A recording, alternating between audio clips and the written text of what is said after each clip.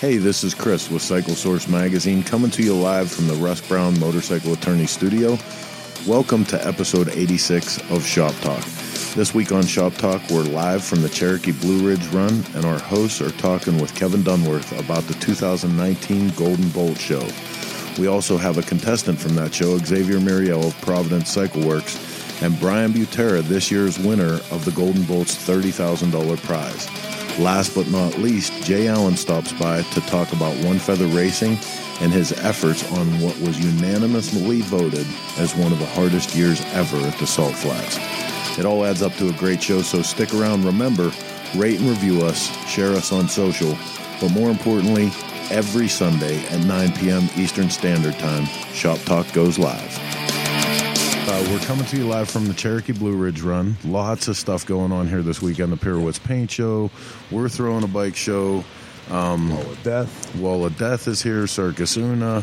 Tons of great bands. Bands. A whole bunch of riding. Whole bunch of riding. Great around the clock. We have the pleasure, since we're right here and we have access to so many great people with the AMD builders in the house. We're going to be bringing you a lot of guests from that end, but I think the first thing to remind you guys is that Shop Talk comes out every week through your help with you sharing and all the links and everything, but we also want you to be part of this show. So don't just sit there and be an observer. As you can see off to the side, we have all your comments coming up, and we'll get to them as much as we can throughout the show live. Heather's right there, and she's monitoring the social media as we go. I am. There's a bunch of people here. We've confused a lot of people, though, because first we said it was Thursday, and then it was going to be Sunday, and now we're here on Thursday. Yeah, we should tell everybody about that. So we're trying some experiments here between Thursday and Sunday. For a long time now, almost a year and a half, we've been pretty consistent with Thursday, but we did a couple Sunday shows, man, and the numbers were off the hook. So it seems like Sunday is the jam that you guys want to get down with when it comes to Shop Talk. And when you'd asked that Sunday, they're all like, yeah, Sunday for sure. I mean, the majority of the people were, I think, wanted Sunday more than Thursday. You sound kind of rough today. It's been a long day. Huh? It's been a rough day. Well, we left our house at like 3 a.m. Well, we left our house once. three. You guys. No, we left 3 times. Yeah. You guys have Hey, I'll tell you what, though, it's getting a lot better because it was always, we're leaving at 3 in the afternoon, and that means we're leaving 2 days later at noon. Yeah. So there was like, you almost had to do the math. We're getting way better. We actually left. I was at Sheets at 3. So it was on the same day. Yeah. I mean, Right. That's same day amazing. We on it. That's super rare for us. Nevertheless, so that's all the stuff we're going to get to here tonight. That's everything I can tell you about Shop Talk at this moment. We're done already? No. We're just getting to the part where I say, usually we start this thing off with a little bit we call the news.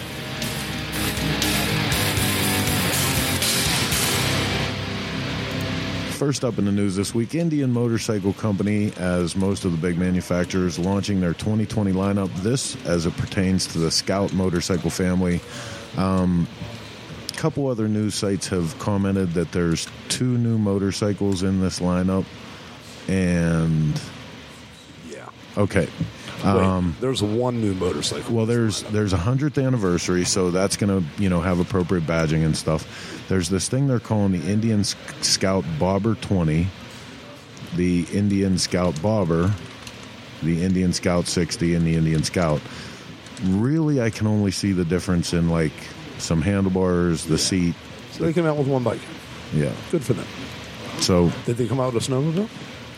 No. Hey, man, bring back the papoose. You really want to blow people's minds? Right? There you go. You want to put something on the table, baby. Let's see the papoose. I want to jump out of an airplane with a motorcycle. Yeah, that's right. Some shit. Yeah.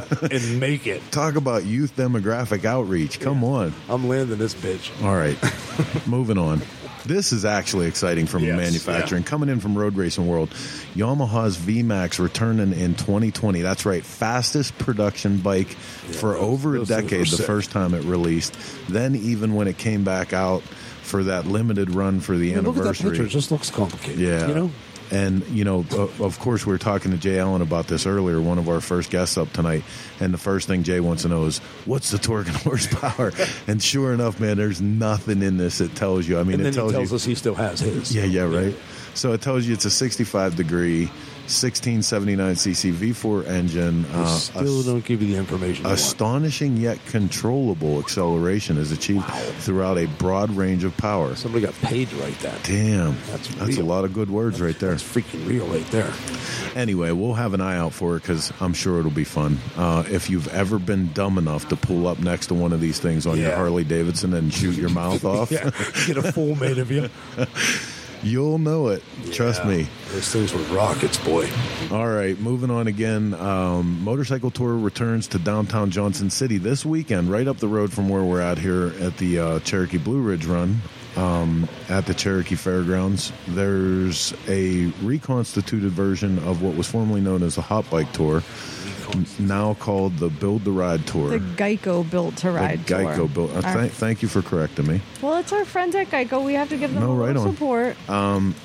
Basically same premise as what you've come to expect from that show. Bunch of builders terrassing around the country. They stop in different cities. There was a house on fire in the pictures. I was like, your dad was on my computer again, right? That event is so hot, it burns the houses now. All right, well, so if you want more news about that, you can go to the Geico Motorcycle Built to Ride Tour 2019. A lot of cool little shows coming up. Yeah. You know what? Honestly, like this time of year, this used to be like the lull. Like when things finished from Sturgis, everybody kind of went into and there was a few things that ended out the year, but it was pretty much over after Sturgis. Now, Jesus, we got 10 events to talk about today just on this show. Yeah, and they're bringing back that little event, which is huge whenever it comes to the local business and the local people. That's to me, I think that's one of the coolest things about some of this stuff coming up. So, what do you got on social media there, Blondie? Well, I think we were going to save this to the end, but there's a lot of comments about it. Everybody loves my hat. I don't usually wear hats on the show, but a little bit more. Sorry, they're fixing my camera. I don't usually wear hats on the show. There you go. But I didn't have time to put makeup on. And again, we left our house at 3 o'clock this morning. Hey, I put makeup on. You could have. And actually, Hot Leathers is doing our new line of Cycle Source gear. And this is one of the new products that I ordered over the weekend. Don't tell Andy that I ordered it. Shameless plug, though. But it is a shameless plug because it's hiding my mess. And it's a super cool hat. So thank you, everybody. Wait a minute. I'm going to take everybody while you're talking about it. Hot Leathers, man, I can't say enough about this company. I mean, you guys know them. Awesome. And you guys know them for bringing you the official rally shirts at almost every big rally across the country. But at the beginning of the year, they signed on to do our complete apparel line now for Cycle Source magazine. And, man, like some of the designs and stuff, they're just cool killing it. And let's face it, anyone who's done business with me about T-shirts and shit before, you have no idea when you're going to get your T-shirt if you're waiting for me, because not only do I have to print the shit, I have to go to the mailbox and put it in. Now, Andy's guys just take care of this, man. So the minute you put an order in, it's going out. You're getting the stuff that you're asking for. He's doing way more killer designs than we were ever going to do. So we can't thank him enough for that. That's my shameless plug. All right, well, first up for the night, longtime friend of the magazine and me personally. This man, when I first started into the national scene, even before friend of everybody. Who do you know that doesn't know him? Even before, but I want to tell my story. Let's talk about me. Let's talk about me. Heather. When I first started into this thing, man, like, honestly, no place to sleep when I would get to a joint.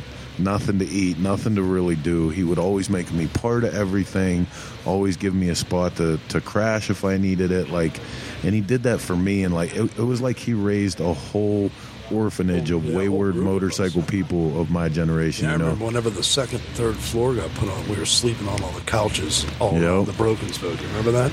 So, ladies and gentlemen, help me by putting your hands together and welcome Mr. Jay Allen to the show tonight. It's good to be here. Jay, it is always great to talk to you, but especially this time of year when you're just coming back off of the Salt, man. And this year, I couldn't wait to talk to you because I knew about the shit conditions you guys were in, and I know out of everybody there, I've been to Bonneville with you.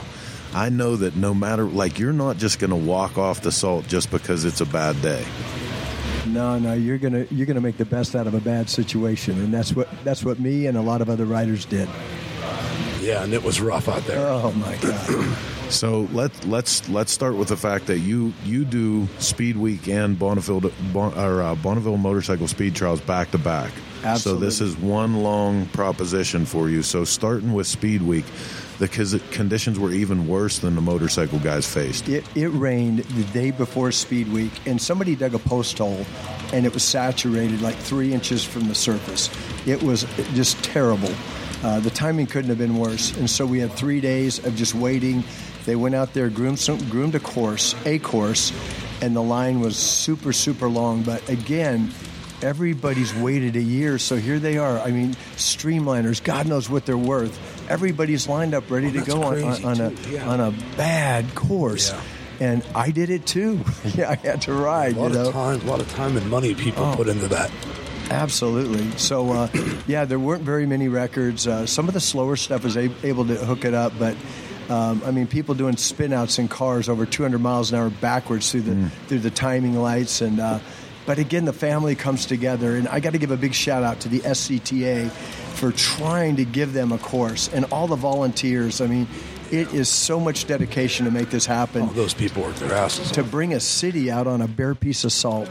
God bless them, man. And they tried hard. It was just one of those years. It's like farming. It's Mother Nature. Yeah, right. Now, you were telling me, and a couple times we've talked about this already before the show, about some of the cars that were going through the mile backwards, spinning out, and I mean, it was really a scary situation. Several motorcycle crashes. They quit counting the spin-outs of the cars, and the pull-outs it was off the chart. But it's just good to get back to Bonneville. Yeah, I'm still wearing. Look at this. Yeah. I still got my driver tag on. This is my work suit.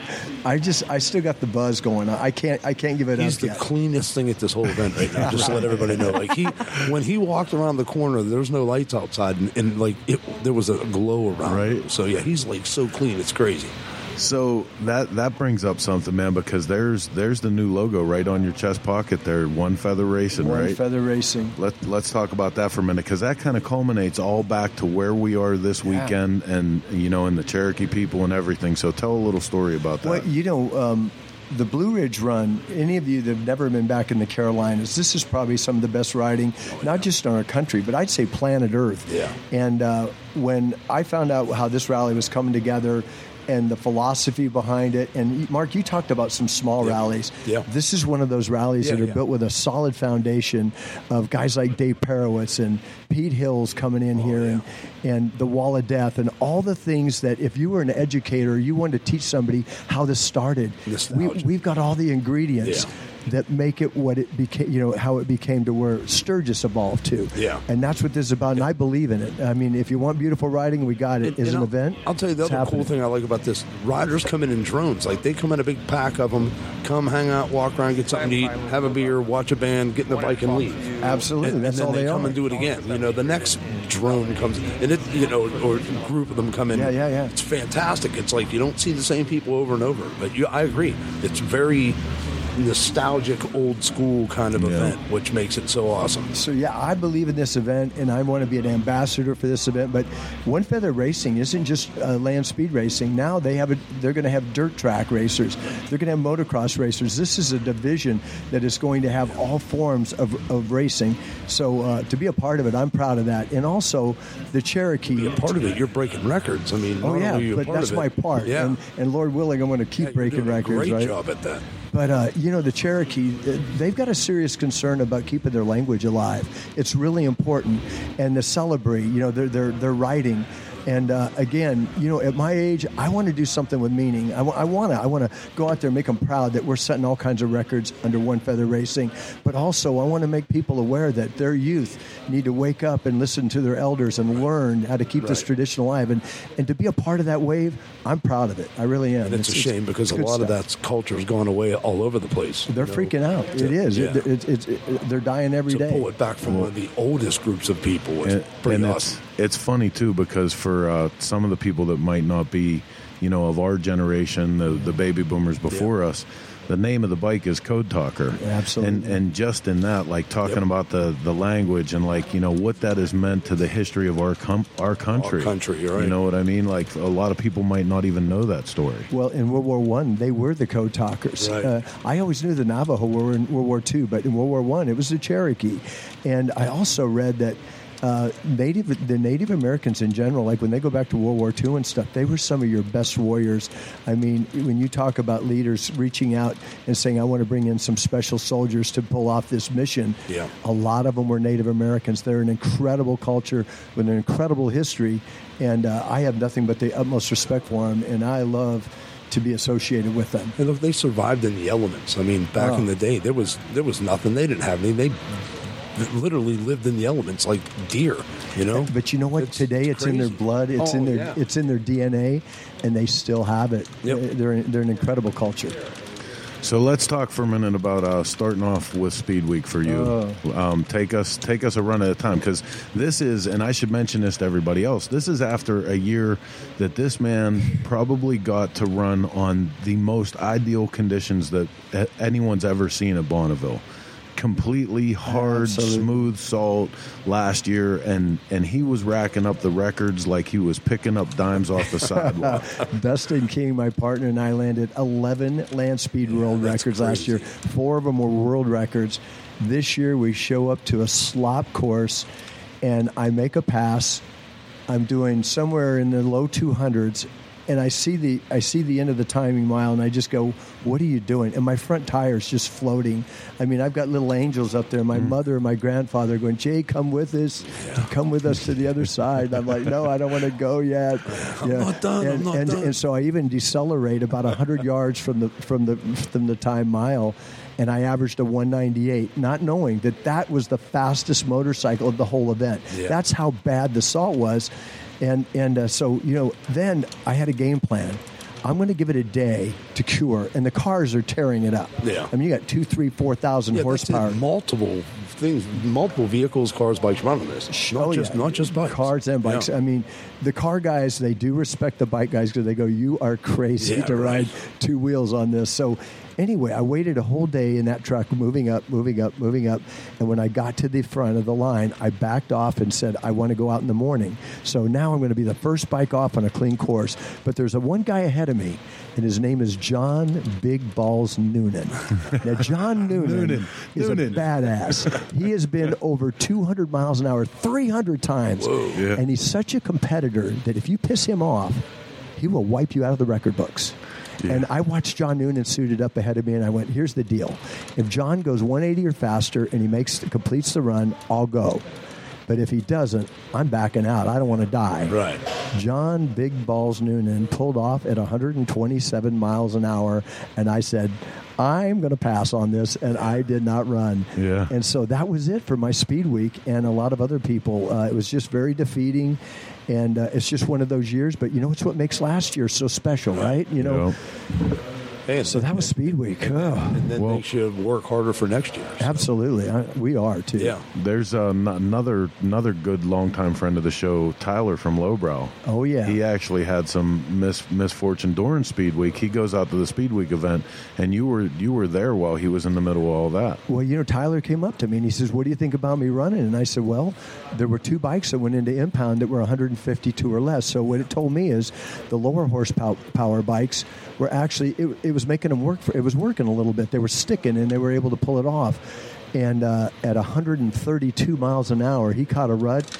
I'm told he had a tank slapper, and he crashed, and he had to get surgery. His arms all messed up, and I felt terrible. Everybody was concerned about Tyler. He's such a great guy. The risk is off the charts. I mean, hands down. So, oh yeah, I mean, to go out there and do that, you're crazy in the first. We knew you were crazy in the first place. But wait a minute, you're crazy in the first place. Wait a minute, I gotta paint a picture for you, because just for anybody that might be thinking, well, you know, why would you even do that? When you finally get this salt fever, when you're finally there and you realize how incredible this thing is, and you finally work and get to the place where you're going to put a bike together and you're going to run, people wait for years and years. Lifetime. Like some of them a lifetime. They're waiting to be there, and they're there for that week. Like when you saw in the movie World's Fastest Indian, Burt Munro making that whole process to get there that one time, and From then New Zealand. Then they told him he couldn't ride. I mean, if the weather changes, if something breaks, I mean, when you're out there, if something breaks, you're out of the race. It's the end of a lifetime dream for a lot of people. You know what I mean? So it's not even just as simple as, you know, well, just wait for a better pass. It might never come again. You know. Hey, a friend of mine came from Missouri, and they wouldn't let him run because he had the wrong tires. All the way from Missouri. I mean, he was heartbroken. Nothing we could do about it. We couldn't get him any other tires in time, and it's hardcore. And people from Japan, New Zealand, Australia, it is the mecca for speed. And to have a year like this, I can only imagine. I came from Arizona, and I was devastated. Yeah. Crazy. Now, Jay, do you have a preference between Speed Week and BMST? Absolutely. First off, I love them both, and anybody that likes bikes loves cars. But they do tear up the course really bad. And there's something about, I call it the Bubs event, but it's Bonneville Motorcycle Speed Trials. It's just bikes, and it is more family because we're all riders. We have that one thing in common. So I would say the BMST is the one I prefer of the two, but I really love them both. They're both family, and they're both home. I mean, figure you definitely want to do the bike one solely for the fact that you have better chance of performing. The course, whatever course you have, at least it's consistent. The bikes don't tear it up, and that's really huge. That's important. Okay, hang on for a second, because we actually have someone providing a public service here. I don't know what this means, but GB7 CHI3 game update for those who don't want to leave the chat. Carlos Amador is apparently is there a special sporting event on tonight? Is that the deal? Am I missing it? I don't know.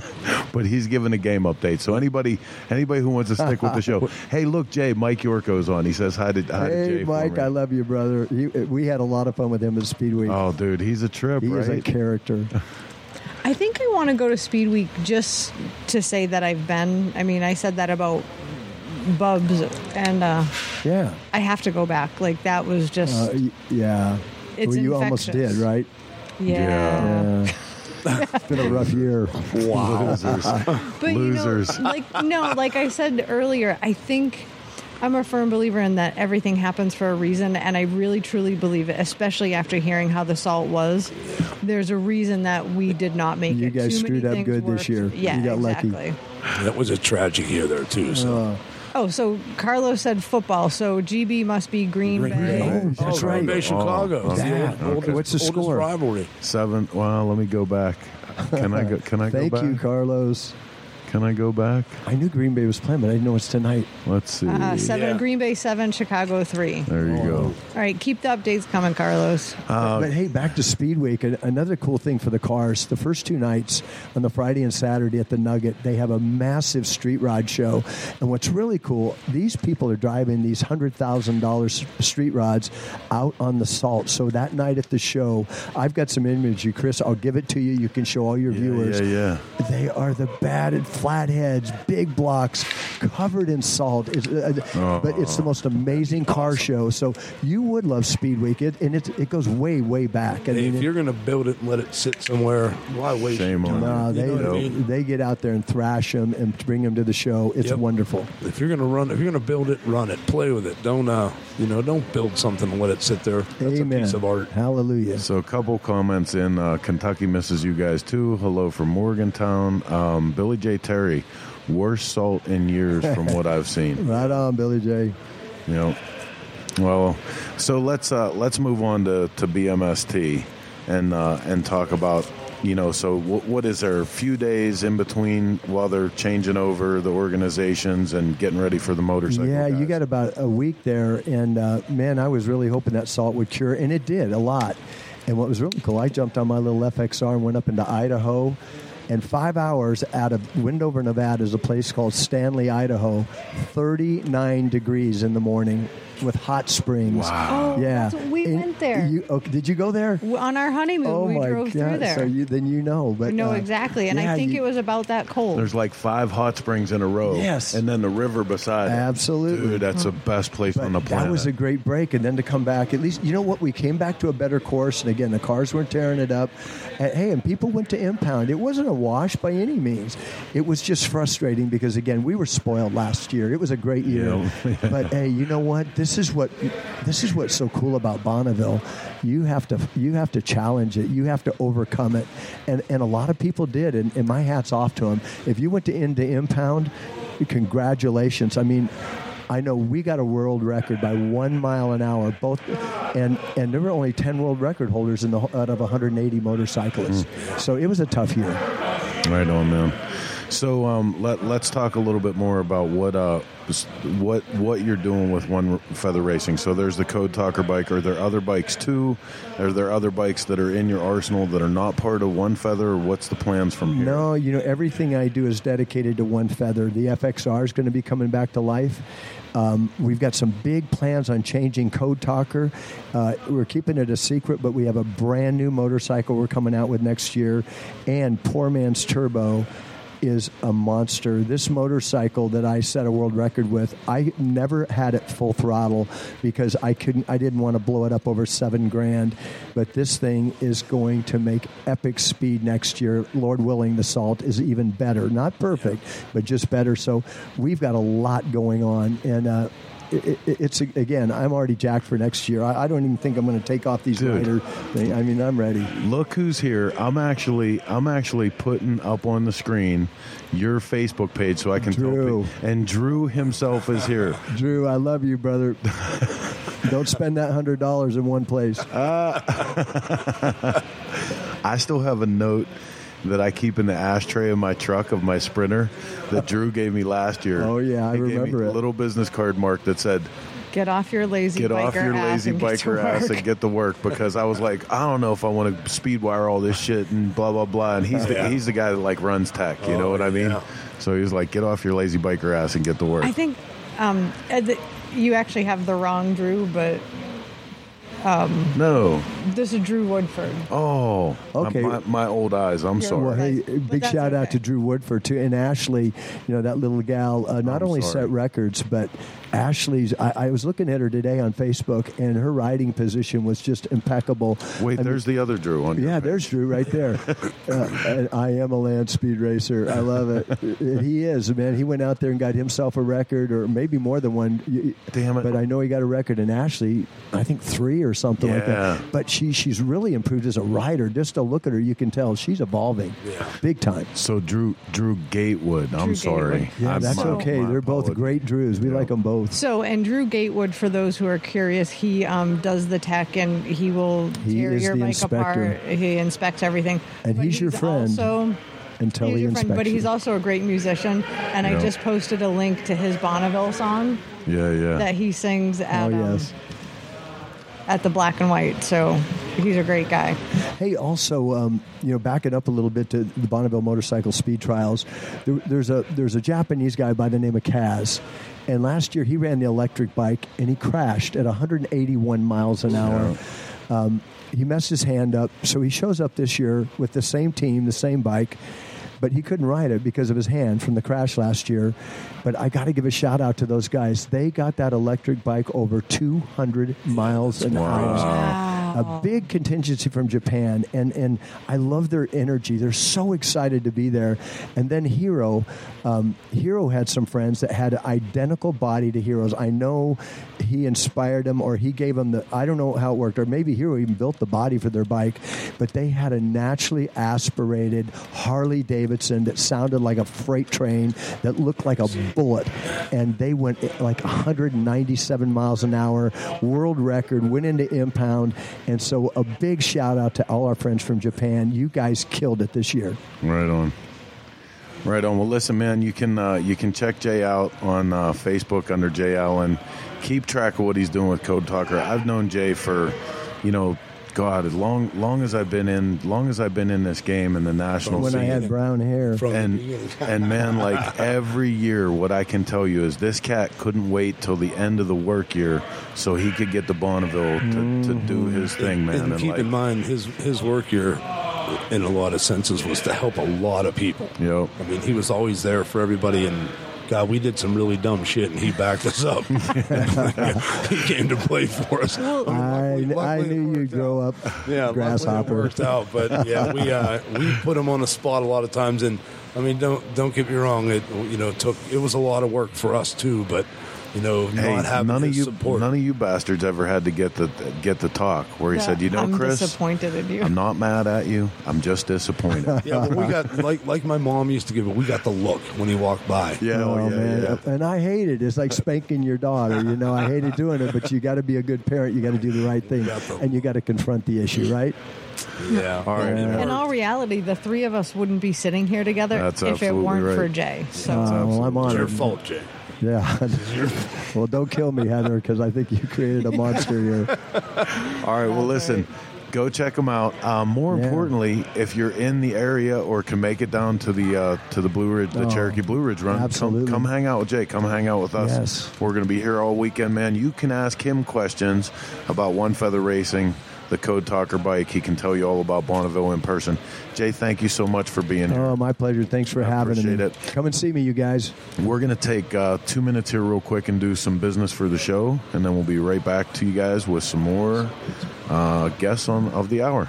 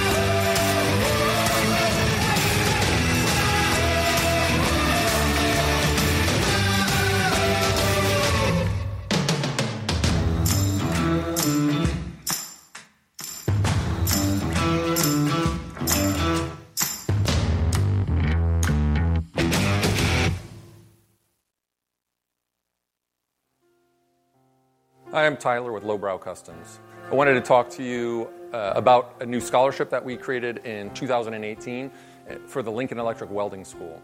So we created an endowment, which means that every year, forever, a $1,000 scholarship will be given out to one student in need who's going to attend the Lincoln Welding School.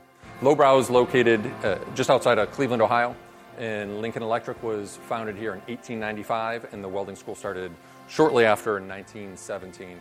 We think that's really cool, and we're happy and proud to have Lincoln as part of our local community. We feel that the Lowbrow Customs Welding School Scholarship is a great way to offer support to the Midwest, make it a better place, and also to support U.S. manufacturing of all sorts, potentially creating a person that will work to help supply Lowbrow with parts that we have manufactured all over the Midwest and all over the country and world. The Lowbrow Customs Welding School Scholarship is administered by the Cleveland area AWS chapter, which is the American Welding Society. For more information on this scholarship, how to apply, and to find out more about other scholarships that Lowbrow Customs offers, you can visit lowbrowcustoms.com/scholarships. Thank you very much.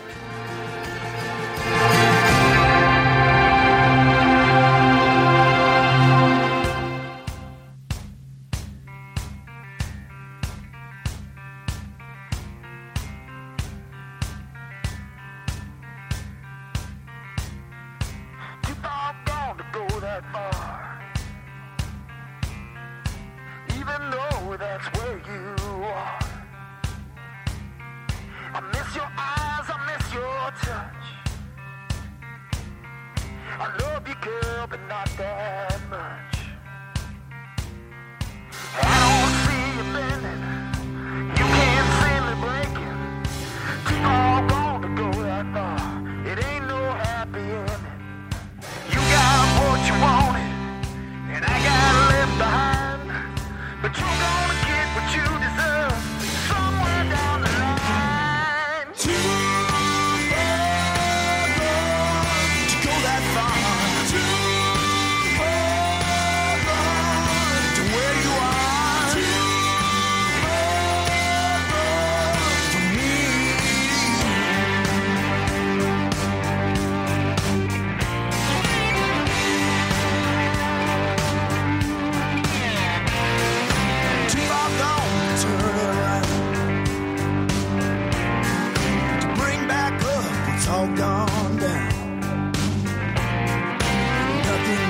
us to fix.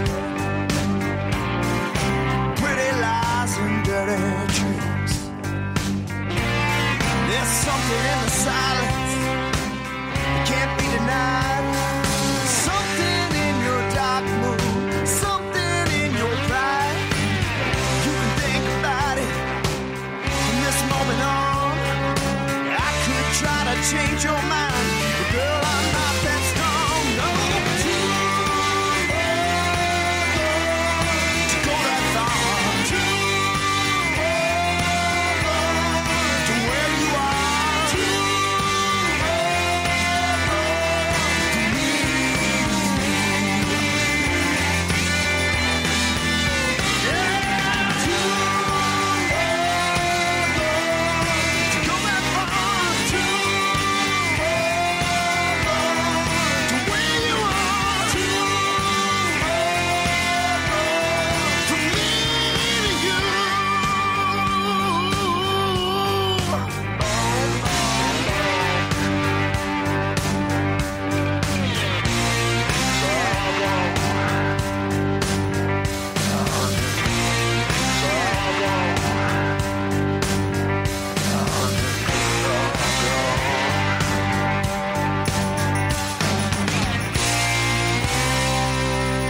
And we're back.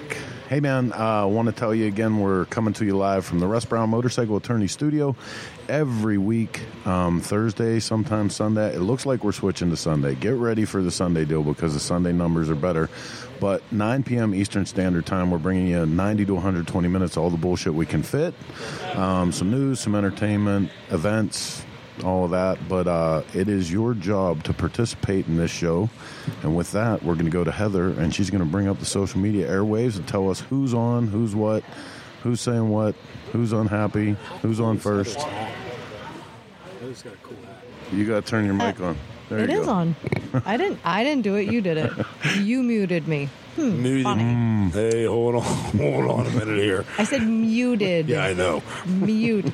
Cool no, hat. Mark, you cannot mute me. Am I on? Yeah, you're on. Am I on? So you just keep gotta talk to showing the that mic. video. Talk into the microphone. People can hear me. Move it back to you. Cool hat, Heather. Thank you. You can get one at Your blanket that's hotleathers.com. covering you that looks like the granny blanket that nobody can see. I'm cold. Leave me Hey, alone. When we're at home, we do the show without pants on. It's awesome. Anyway, as I was saying, you just keep showing that video just to What video? the TMMR Tennessee. video, just to rub it She's- in that dude, I'm not going. she's you super big pissed. giant losers. She's super pissed that she's not coming to Tennessee. But I'm gonna get Mom of the Year, and you're not. So Wow. Did you have your pants off when you did this? I could Tell me I get. gotta have my pants. you can't get Mom of the Year. So give it a hell of a try, though. I bet. So You're staring at that. we've got a bunch of people here. Little Billy festival J. going on Terry. over here. Look, I'm turning his mic off. Go. Billy J. Terry is asking if there are any updates on the chase. The chase actually starts tomorrow, and we are going to have regular updates posted on our social media channels. Missy Shoemaker is going to be bringing us those, so stay tuned to our Facebook page for those updates. Brian Ferrand, he wishes we were going to be at the Kentucky Kickdown this year. Me too. I do too, but unfortunately, they haven't figured out a way to clone us without making us dumber. So I like pizza. I like pizza. She says we don't how fix is it things. that we managed to make that reference almost every week? She touched my peppy, Steve. She touched my peppy. Oh. She says What a great movie. she says that we don't It fix is. things. My wife and I were talking about that one the other day. Like, you know, and then the reality of like the clone being in bed with my wife eating pizza came. Okay. It's like, yeah, we got. We're going to have to put a moratorium on multiplicity, or we're just going to have to play the movie. So It's a great movie. It really Can we get in trouble with that? Like, can YouTube ban us for talking about No. saying too many lines from a movie? Tom Kiefer doesn't have pants on. Hi, Tom Kiefer. Tom Kiefer's watching the show without pants on. Oh, boy. See. So let's just On suffice that it to note, say let's- that we want you to participate. Maybe not as much Steve as Tom Broyles Kiefer. took his pants off too. Nice. What That's is it. I'm going taking my pants on? off. No, please don't we're do that. we're definitely not doing the show on Thursday anymore. There's going to be an issue. Ben Kudun from American Prime Manufacturing Ben never has just joined pants us. on. Yeah. Ben never has pants on. Hello. Okay, go ahead. Please, continue. Okay, don't you have something important to talk about, like Golden Bolt or something? There's a guy over there sitting that wants to talk about it. But let's just remind everybody real quick that you can help Shop Talk go further by sharing. Hit the share button, hit the alarm so that when we go live, you know. And with that, I will introduce our next guest of the hour, Mr. Kevin Dunworth of the famed, now famous, 2 years in a row Golden Bolt Motorcycle Show in California. Kevin, what's up? Not much, man. I got to tell you, I've been wanting to get on the air with you guys for a while, and I'm so excited to be here. But I just want to know why you get like the big, fancy microphone. Because I bought all this shit. Me and Heather, Mark, you know, I bought all this shit, and I could only afford one good microphone. I don't know. It looks like Heather's got the credit card balance over there. So actually, it's because he's high maintenance and we're not. Yeah.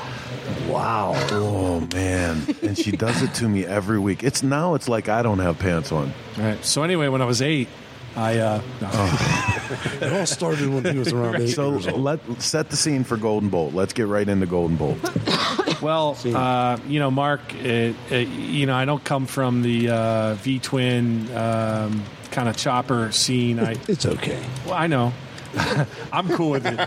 It's just you guys. I'm trying to make you guys comfortable. It's all right. Hey, but the funny part about it is like trackside there for a minute. I mean, there was a large, part of this that was, track race bikes. I mean, He's talking about the other magazine that we did. Yeah. I don't know if Kevin knew about that. No, I knew Maybe about to the do your motocross research. stuff. You It guys, was all racing. yeah, all racing. Yeah, we've talked about it several awesome times too. Like it was one of our favorite things to do. I think at one point there for a minute. What I'm talking about, which Chris and I have lots of phone calls because he, believe it or not, he's become kind of a mentor to me over the years with different stuff. And, That'll cost you. no, I know, but we disagree about a lot. And what I appreciate about it, Chris, is we can express each other's views of where we think the industry should go, what history we think should be taught. And this leads into the Golden Bolt, so I'm not just off on a tangent. Well. But he's a chopper and biker culture guy, which I grew up in, but also kind of like almost rebelled against, when I became like my 20, because it was like, man, the last thing I want to do is, mailmen ride panheads. If I wanted to go fast, I'm sure as hell not going to build a shovelhead. My dad, and his buddies rode shovelheads. I'm not riding that. So I had an understanding and a knowledge, which I appreciate a lot now as an adult. But when you're young, man, I'm a motorcyclist, man. I'm not. You have the world figured out. And exactly. And at the same time, there's always this. I think, as with a lot of people in American culture, this passion and this a fixation on 50s culture. So that for me, motorcycle wise, led to like English, after World War II.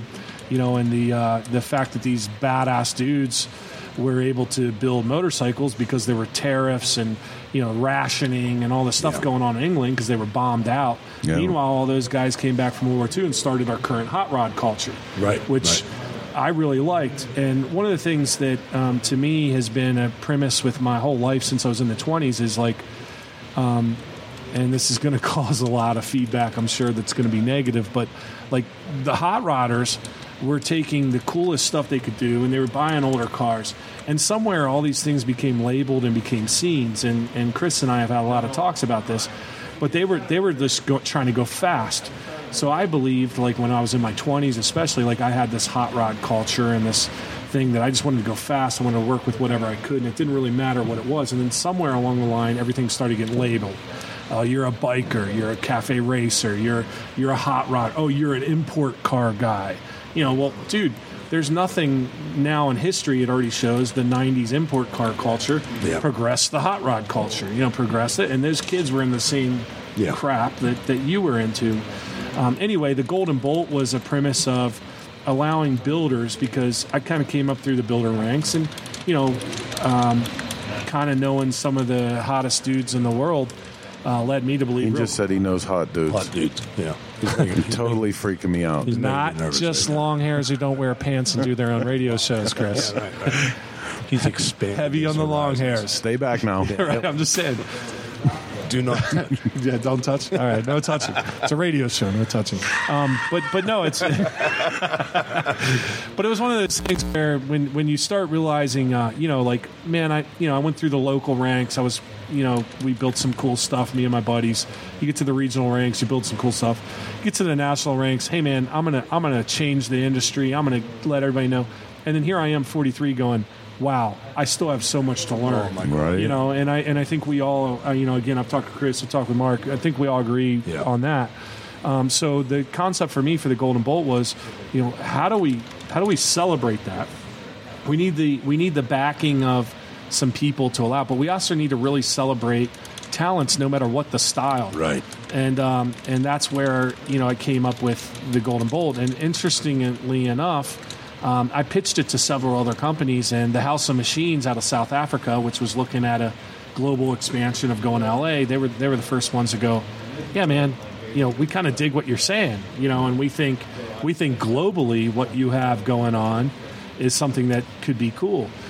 So that allowed me to actually do it, and that was the first year. And what's funny is, and I said this to Brian, who was the winner this year with a chopper, You sounded disappointed in that. No, that's what's so cool about it. I mean, it's like this just kind of like, and I couldn't have done the judging style that we did without Bob Kay, but it's new, it's different. So like, whatever you want to label everybody as, like the hipster guy, the standard guy, the adventure rider guy, the chopper guy, the bagger guy, they all had their own version of what the perfect bike should was. Have been on top, right? And we were like, hey man, when Max won last year, it was labeled a hipster show. I got hate mail, man. People were like, oh dude, Max this, Max that. And it was like, you weren't there, you don't know, ask the builders. Right. And this year, we're seeing the same thing. Like, and I'm not going to name names, but I follow Instagram religiously. You know this, Chris. Mm-hmm. Like, I'm a stalker, dude. And I might not like your stuff, but if you're listening right now, I watch you. I know who you guys are. I follow like freaking 10,000 people, dude, on my Instagram. You're starting to worry me. No. Work? I follow you, Mark. Do you work? You follow Mark? Mark has the most boring social media life in the world. I don't know. I turned him on to a couple things his girlfriend was doing today. Dana yells at me all the time because I don't do the things I should do. Sorry, Mark. You have to deal with Dana, not me. Start following your girlfriend, man. I'm just saying. You just got to pay attention. Wow, this show is taking a quick left-hand turn into the dark you have side. To worry about her. So, oh man, I even forgot where I was. But anyway, the waiting to get beat up by Dana. That's where you are right now. It wouldn't be the first time. Yeah, but so it's one of those concepts where when you start looking at when people win, the chopper guys in the beginning of this year, man, Golden Bolt, they're letting some chopper guys in. It's like a hipster show. Brian wins, those same chopper guys. Yeah, choppers rule, man. They finally proved it. And again, the platform was that style doesn't really matter, cleanliness doesn't really matter. We want to showcase talents of the builders, and it's truly trying to be kind of like what you guys are doing in Galveston. It's truly trying to be a representation to the world and the industry of what's out there and the current culture. Yeah. And it is mixed, man. I mean, dude, and you know what, man? I gotta say something to you, Kevin, and like, this is going to be an extension of conversations that we have all the time. I feel like it was always mixed. You know what I feel like happened? That somewhere in the early 90s, the V-twin culture got super crazy popular and got publicized like crazy. But no, Chris, it didn't get publicized. It got labeled, they could sell it. No, I think the people everything got labeled. Yeah. Everything that we do and everything that we are got labeled. The V-twin industry got super publicized, and they did label it and they did sell it. The rest of the motorcycle shit, though, it's always been there. There's always been cafe guys, rockers versus mods, and there's always been all that stuff. There's always been the KZ nuts, and it's always been there. It's always been that part of it. And now, as we're starting to see the V-twin thing shrink back into a subculture. Yep. It finds its place among its peer groups again, where it doesn't matter. Like to guys like us, man, I'm right down with my buddies on their GSXRs. We use GSXR parts on our Harley race bikes. Right. Daniel doing the stuff that he does with the XS6. But that's the thing. Like you and I, we met I knew who you were. I don't know if you ever knew who I was, but we met at a event. That's because you're a stalker. Yeah, it's true. Well, that was pre Heather too, so you were available back then. Yeah, you brought up a point earlier about the hot rod guys. Something about the hot rod guys that didn't drag into all the rest of this was those guys made shit fast out of whatever they had. Yep. They didn't absolutely. pick a section. I mean, sure, it turned into the Ford guys and the Willys guys and the Chevys guys, but from the gate, they used whatever they had and they made it fast. Well, I think a neat thing that, and I'm not going to speak for Chris, but we've had this conversation on the phone. Everything gets labeled, everything gets sold, and then everything gets whitewashed. Yep. And I don't care what culture it is. I don't care what it is, what you do. And again, I can tell you, look at Bob K. He's Mr. Biker right now. Bob who? You know, Bob K. raced Japanese sport bikes. He came up through the AMA racing ranks. He's done it all, man. And again, that's what I want to celebrate. And again, you can call them hipsters or young people or whatever you want to call them. But these guys are getting fed, spoon-fed, whatever culture they think is fashionable, and that's awesome. That's great, and I'm happy for that. But Dude, there also the worst thing is if you pay attention to the culture that they're exhibiting. They're learning most of that shit from old B-rate movies those movies were made to make fun of things that weren't, it just wasn't real life. Like that. Well, the thing is, and again, my belief is it's I don't care how they get into it. I don't care what they think was fashionable to be cool. What I care about is that the guys who fall off because it's not fashionable anymore, that's fine. They can be fine. But the guys that are true motorcyclists or whatever you want to call them, there needs to be some substance behind it. Yeah. And again, amen. I get your magazine. I pay for a subscription. I don't build the style. I'm not known for the style bikes that you build, but I learned something from that. I was on. I've been pals and friends, and I've learned so much from Will Ramsey.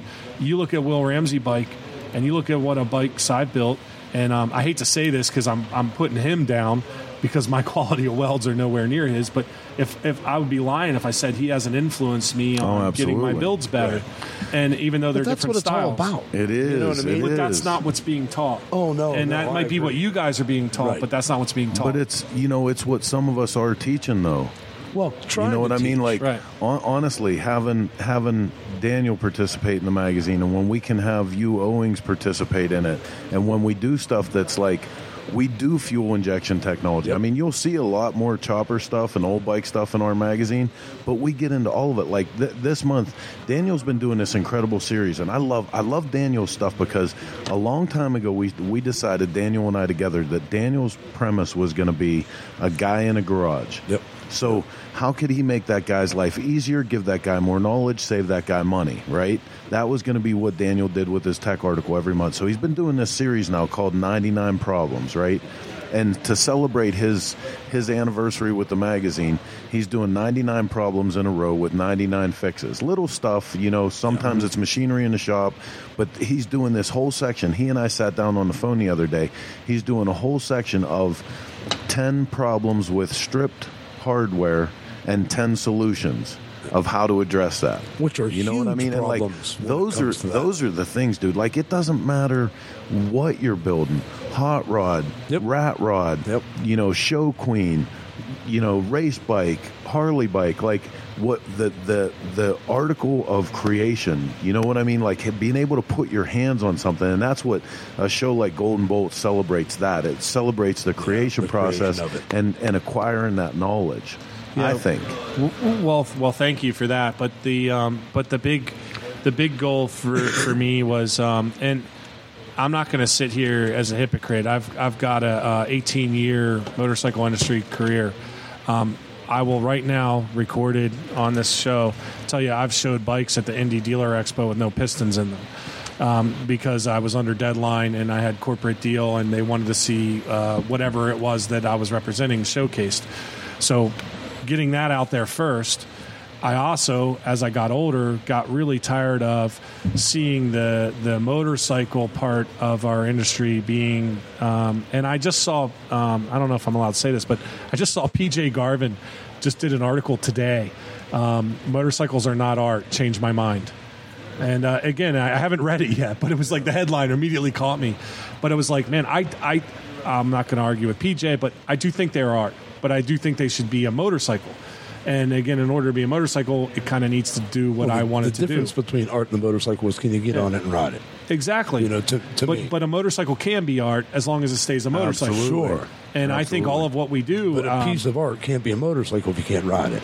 Exactly, but that's just a piece of art. It's not a piece of motorcycle. Right. It's not a piece of motorcycle art anymore. Yeah. And again, and back to what you're saying about strip screws, you know, what husband wouldn't want to learn to fix his wife's sink these days or anything else? Yeah. And that's the broad stroke thing of what we talk about as a society of where things are lost. And as a motorcyclist, I'm not trying to be elitist, and I'm not trying to be deserving because I ride a motorcycle, but I'm also saying, hey man, we're such a small volume of guys. I don't care what you are. I don't care if you ride one-wheeled unicycles that has a motor on it. You're in my club.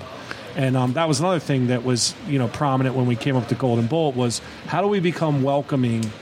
You know, we had an adventure bike, so you know, we literally we open it up to anybody that thinks they could win this money on their talent.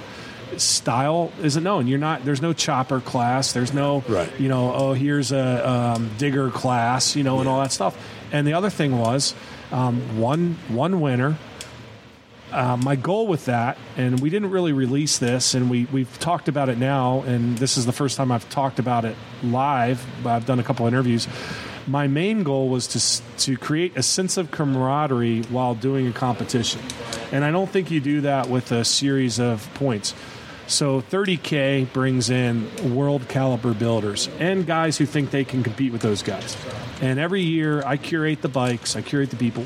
We let a couple guys in there, and they get there, and they, you know, literally, I had 2 people this year. They came to me and they said, Kevin, and I don't know if I can cuss here, but they said, you know, how the F did I get in this room? Yeah. And I said, you got in this room because of who you are, what you're designing, and your age, and I want to see what you're doing in 10 years. And one of them, you know, is Ava Wolf. She's 23 years old. She's built a couple bikes. She's old school apprenticing with a guy named Dustin Cott. Dustin Cott's very famous in the cafe racer Hollywood scene, but he's unknown in the chopper scene. Yeah. And she's apprenticed with this guy for 3 years. I mean, apprentice is old school apprentice, no pay. I show up to the shop, I do shit work, I sweep floors, and this guy maybe teaches me a couple of his things that he wants to learn. You and I, Chris, have talked about that. Like, I came up in bicycle and two-stroke. I had to apprentice. You probably had to apprentice. Oh, yeah. I tell guys, look, man, I'm not going to hire you, man, but you can hang out in the shop and sweep my floors. Yep. They go, what are you talking about, dude? I'm worth $14 an hour. You know, here's this girl, 23 years old. She's apprenticing with Dustin. She got in the room because of the talent of what she was doing and her creativity. We had another guy who I won't name, but he got in the room because of his talent and his creativity. Yeah. We also had Max Hazen. We have Brian Boudreau. We have Jake Drummond. I mean, Jake Drummond, another young guy. I'm such a fan of this guy. Here's what's funny to me. These guys meet me, and they're like, man, we've been following you for 10 years. And I'm going, dude, you don't know what an honor it is to meet you, man. You're so talented. I would love you to build one of my frames. You know, and that was kind of like another thing with the Golden Bolt was just like, man, I can't imagine getting all, because I really love all the different genres. I can't imagine getting all the guys I'm fans of and getting them in one room and letting them see that they're all the same. And the biggest honor to me was... Yeah, they're all artists to an extent. Well, the biggest honor to me was talking to Brian and his wife 3 hours ago. You know, 3 hours ago, and him going, man, I want to call you. You know, I got to up my game. I want to build something different. Yeah. Here's the guy who just won $30K for a chopper he built. And he's talking about building a completely different genre bike with his talents. But that is our game. That's the Golden Bolt. You know? No, man. Right. And that's the Golden Bolt. Like, you know, I think that's... Here's my thing, you know, taking this to the crossover point with art, right? Because all of my stuff starts and ends with art. It has to be, like, you know, I totally believe the form follows function, and it has to be a riding motorcycle, but the art part of it, like, I build my bikes according to Fibonacci's coil with the golden rule of thirds and, like, you know, all kind of crazy art shit. I believe that in the artistic sense of things, you don't get to call yourself a true artist. Like, I'm on a lifelong endeavor to learn to create art with anything I put in my hand. A Dremel tool, clay, oil paint, you know, on and on and on, right? Yeah. Same thing with a motorcycle. You can't you can't really say that you know what that's all about. And I'm not saying like, you know, the dick measuring contest of you can't say you're a builder until you make every nut and bolt on your bike. No. But if you only build one style of motorcycle, if you only build that one thing, you never broaden your horizons to really. But I think that's a phase you have to go through. It is. Like again, we've talked about this. Some people never get out of that phase, though. I mean, like, you can pick one of their bikes out of a room full of motorcycles. No, I'm with you, man. The whole careers. Some guys have had whole careers on that. We did those Motorcycle Industry Council roundtables, Chris, and you always talked about. You know, that the same thing, and you and I even butted heads on some of the ideas of welcoming shops and this, that, and the other. But the general conception is,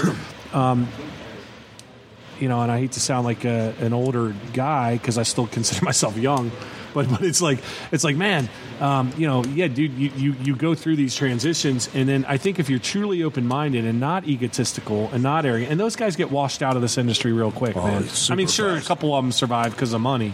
But most of the guys who don't have anything, who really trying to make it and they're too egotistical, they're not here anymore. I've seen so many shops come and go. I've seen so many builders come and go. But again, the average guy goes, wow, like, I mean, again, you build bikes. You're a bike builder. You know, you're a respected bike builder. You're an editor of a magazine. Can you weld as good as Brian or Will Ramsey? I can't. I work at it every day. Me too. Well, I don't. That's my other problem. Like I'm doing this stuff for a month, and then I go back to my TIG welder, and in my head, I'm that guy. And then I sit down, and I try to do it. I'm not. But that's the thing. I don't have to be. I'm still creative. I still create a product. And that's my thing, man. Like, nobody should be able to shit on it. No, you know what I mean? Like that's one of the biggest things. Like I love this year. One of the bikes that we did was we went all the way back to the 90s, dude, and built like a 90s custom. And on purpose, we picked parts from the 90s and took some design stuff of today and like stuff people were doing with Softails.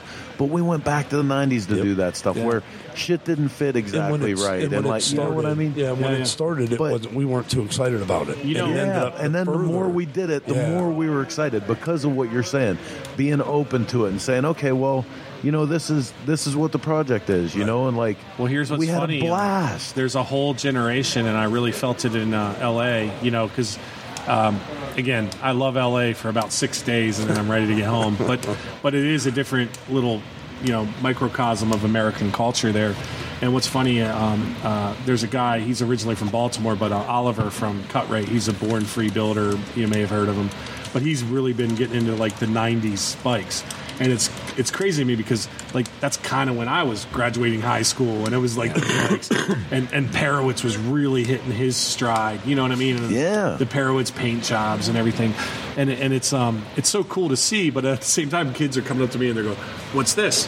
And so what's funny to me really is the 20 to 17-year-old. It's going, "Oh, that's cool. That's a '90s FXR. That's and I'm going, how old are you? They're going, I'm 19. How do you know what this is? So that's what's really cool about motorcycling I'm going to give you. Cool. Me and Xavier talk all the time about how, you know, motorcycles and music have so many similarities, right?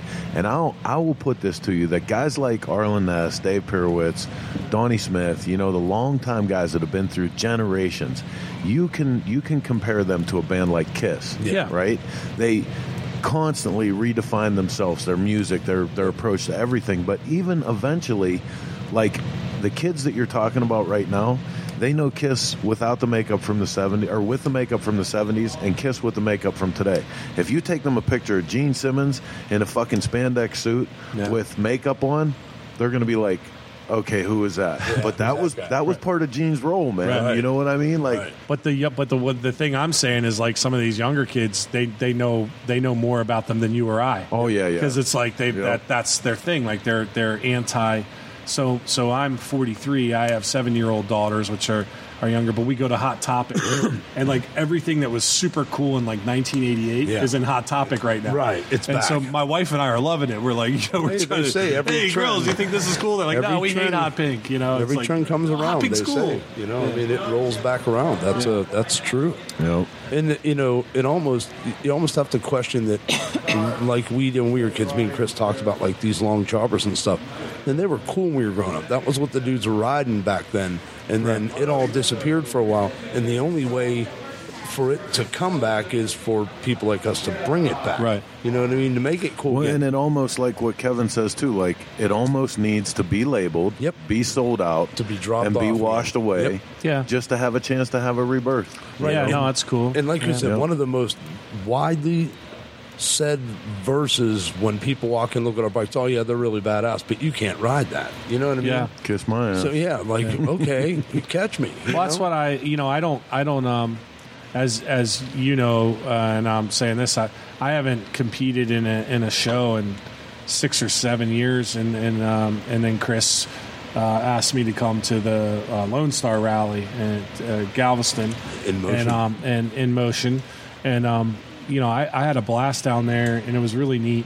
And it was a competition, but again, you curated it to get a band of brothers and do all that stuff. Yep. And again, those were unbeknownst to me that you were doing that at the same time that I was coming up with the original concepts of the Golden Bolt, even though we were talking about doing riding shows and some of the other shows that were in Vegas at the time that, you know, oh, here's a video of your bike starting. Like, Yeah. wow, really? Yeah. Like, come on, man. No, and that's the thing, too, with the Golden Bolt. Like, we ride in downtown LA.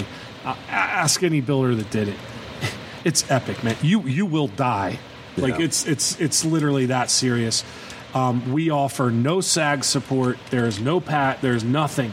I do a speech before it. If you don't feel like doing this, that's fine. We'll still judge you. But here it is. This is an outlaw old biker show. Yep. But if you don't sign the book here, sign the book at the halfway point, sign the book back, you don't get all the points all the other guys get. Right. And again, right away, what's funny is like you look around the room. Here's some of the most hot Instagram guys, hottest builders, whatever. They all look around, and it's like you don't even have to say it. All of a sudden, they form the buddy system. Yeah. Hey, group up. Hey, Mark, like you're riding with me, right? Man? I got you, boo. Yeah. Hey, Chris, man, you got a 10 millimeter, man. 'Cause, you know, I'm gonna need that thing. It's funny that you hook up with guys that you got a little bit of a problem, so you hook up with a guy that like knows good electrical stuff. Right. You know what I mean? But again, you got 23 dudes. Yeah. And here's the funny thing, like, and I think we've been successful at it. You know, as the years go on, it's going to become more difficult. But the first year, we had 21 builders. We gave away $25,000. Every dude walked up, hugged Max, partied with him all night. Everybody talked good stuff. This year, we had 23 builders. Everybody walked up to Brian. I mean, of course, he sobbed like a little baby on stage.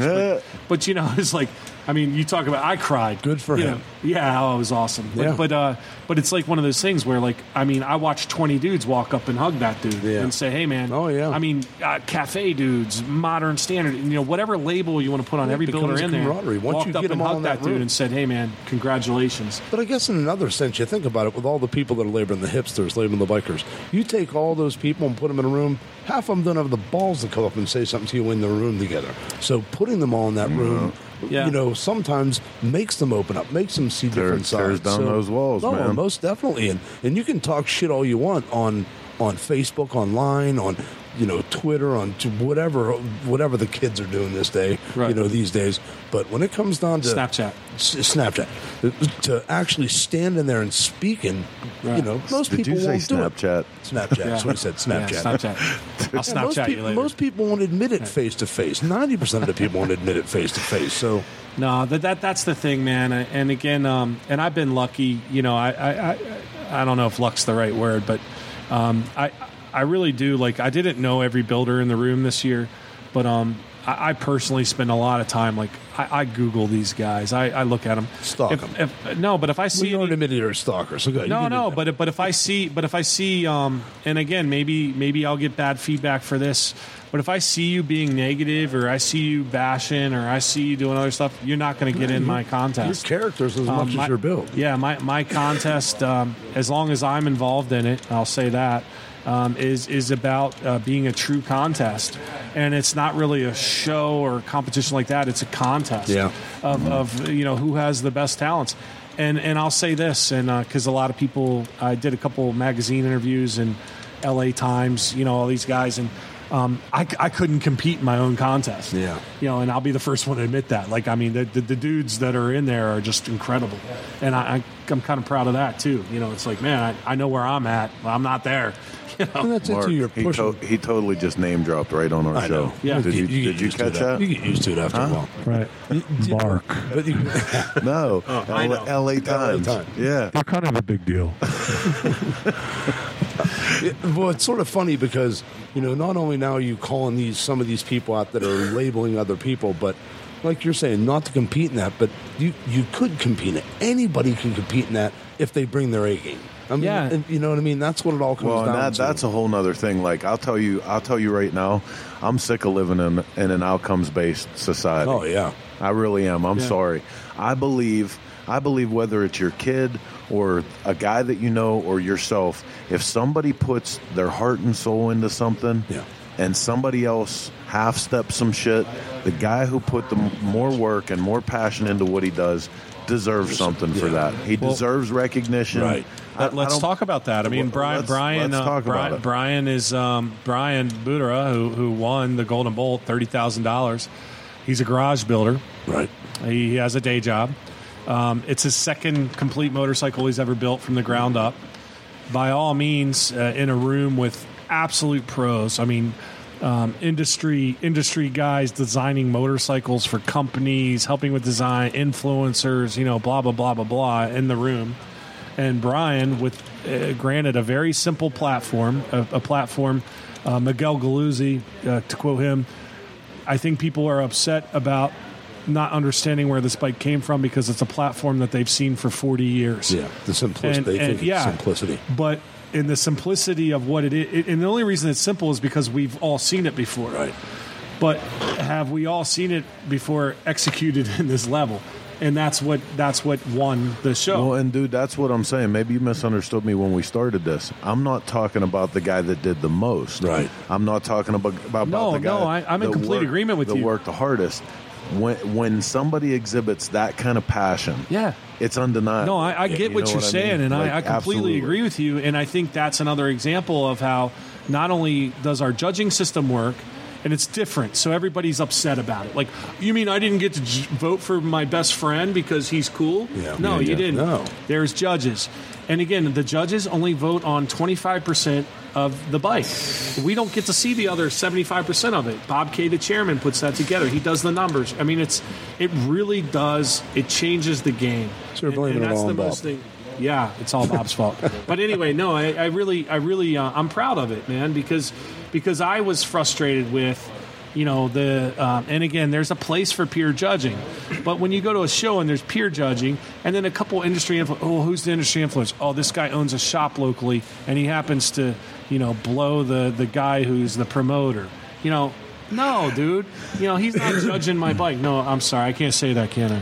I just saw everybody's faces. No, that's great. Right. No, but listen, 1 second just to get back to what I was saying about outcomes-based society. Like, the way I am with Amelia, I've made Amelia work her ass off. I've made her stand up for herself. Heather has too. We make her go to bat for herself. We make her stand on her own 2 feet. And I think that if we don't start doing more of that, if we don't start illustrating in the things that we do that there are winners and there are losers for a very specific reason. If you set out every day and your goal is to do this thing and you want it and you want it and that's your goal and the things that you're doing, you're going to pick up the knowledge, you're going to spend the time, you're going to study it. You know what I mean? That deserves, no matter what it is, if it's science, if it's, metal shop, if it's building motorcycles, that deserves credit, man. I'm in complete agreement. And again, talking to Brian, I don't know if you're going to get him on the show, but, the guy, he was literally in a ghetto in Los Angeles. He had one of Chris Richardson's bikes builds up on his wall. Never built the motorcycle, ridden motorcycles, might have owned them, I don't know this history, but he's told the story a couple times to me with tears in his eyes. He had the picture of this bike on his walls. He wanted to build it one day. He got into the chopper scene. He built his first bike, and he was your builder of the year. Yep. His second bike, he's built this at Chris Richardson's in Los Angeles. Hard work, perseverance. He was an MMA fighter. Yep. He was a bouncer. He lived on the street, bouncing at night in Las Vegas. Came back, hard work, perseverance, all this stuff. To me, I didn't even know any of that, until he won the thing, and I started talking to him. And he goes, "Man, here's what this means to me." But you're talking about this is exactly what you're talking about. And it also shows to me, and again, this is our plug for the fact that our contest is real. Max Hazen, he's also a self-made guy, man. He won last year. This year, a chopper happened to win. Next year, who knows what could win? You know what I mean? And same deal. But to me, we've created a contest that allows the best craftsman, the best builder, and the best really all around person with whatever platform they choose to be a winner and get celebrated for it. And as far as I know, and nobody has countered this since, and we've had the South African, the House of Machines out of South Africa researches, worth $30,000. Since 1993, there's nobody who's been given away as much money as those guys have. And that's, BMW Motorrad, Bell Helmets, Russ Brown, who sponsors your event, and the House of Machines. They put that up, and that's what they said. They said, hey, Kevin, we like your idea. If we're going to have a contest, what's the most astronomical number you can remember? I was like, man, I don't know, like $5,000, $10,000. They're like, let's do 25, and then we're going to do $5,000 more every year. So we did $25,000 the first year. This year we gave a check away for $30,000. Yeah. I mean, next year is going to be $35,000, and anybody can enter. Anybody can get in. Well, listen, we like your show too. That was the point. Now we got to get you the hell off of the show because you're eating up all the time. Screw those guys. So screw Kevin. No, listen. Tell everybody where they can keep up with you on Golden Bolt, and more importantly, we're going to start talking to some of the guys that are here from AMD, but they were some of the guys that were also involved in Golden Bolt. Yeah, well, as you know, I'm heavily involved with Bob Kay. I have been for a lot of years, and you mean work-wise? No. Well, right. Is that what he just meant when he was talking about? Hey, Bob, what do you call me? Blowing the promoter. So. I'm thinking maybe. Anyway, right. No, Bob literally picked me up off the streets and has taught me a lot, and I'm super proud to be able to say that I've worked with him for as many years as I have. And part of what I've done is he's allowed me to tweak. Bob Kay has a vision that outlasts his own life, and his vision is to bring motorcycle culture and what's happening on the street to the industry and represent it. And he realized that needed some change and needed a different voice, and he's allowed me and some of the younger guys that I bring to the table to do that, and I'm proud of that. And with that is the AMDs, and we all have different opinions about the AMDs currently, but I have an opinion about where it should go and what it should do, and Bob's allowed me to do that. And as of right now, I'm the assistant director for the United States of the AMDs, and Bob's the director, and he keeps every year saying he's going to retire, and I keep saying, one more year. And it's basically, and I'll say this in all humility, it's just because I'm not ready to take over. I still have so much to learn, and I'm hoping he can teach me a little more. Right on. Well, and like you said, regardless of what the opinion of it is, it's the one world show. Right. Yeah. You know what I mean? So we can all argue about how we can make it better, and what our opinions about that are, but it is the one world show currently. So it definitely does deserve support. We commend you guys for supporting that. And well, you guys have been a big, huge thing. I mean, I know you have Bob on all the time, and you've always been here, supporting the stuff. And to me, more importantly than supporting the AMDs or anything like that, it's that the builder support that you guys have for the guys like Tim Dixon, all the different guys that are out there. You guys are always here. You're always getting them up on stage. You're always promoting them, and that's what we need to get the culture that we love and that we believe out to more people. And that's it too. I think a little bit of what we do up on stage is that we give everybody the ability to learn that they can do this stuff themselves. I mean, anybody can be Brian Butera. Yeah. I mean, not everybody can be Brian. But yeah, you better start well. Everybody has the ability. Something. Yeah. You might not be the guy that has to hand weld it. You might have a buddy that does that amazing weld. But a bottom line is everybody has the ability to come get to this position and build these kind of bikes. So it is as difficult as it is, and paying attention. It isn't rocket science. No, I agree. I mean, I'm a pretty proficient welder. I've been an influencer for Lincoln Electric and so on. And, it's always like a humbling thing when they're like, you're our, we have you on our roster as influencers for our garage, our first-time welders. It's like, Well, no, wait a minute, man. Hold on. Rick? I thought compliment? Well, thank you. But what do you mean? Lincoln welder Well, we're basically just showing that anybody can weld. I was like, thank you. Yeah. But anyway. All right, man. Well, listen, I want to thank you for coming and hanging out with us and telling us a little about this. Dude, what a blast. You guys can keep up with him by going to Facebook, keep up with Kevin Dunworth, keep up with the Golden Bolt, the AMD show. You can also get your ass off the couch, get on a motorcycle, and get down to the Cherokee Blue Ridge Run where we're all at this weekend. You can see some of the incredible bikes because, dude, there's a line of bikes right off to the side of us right now that are here to compete for a chance to go to Europe to represent the United States in the AMD World Show. Right. And that shit is going down this weekend right here at the Cherokee Rally. So I want to thank you again, man. We're going to take a break real quick while we get our next guest up. We're actually going to interview a couple of the AMD guys and actually talk to the Golden Bolt winner. But real quick, our friends from the Iron Horse in Sturgis have sent us along a little Sturgis recap. We're going to watch out while we switch things up. Stick around.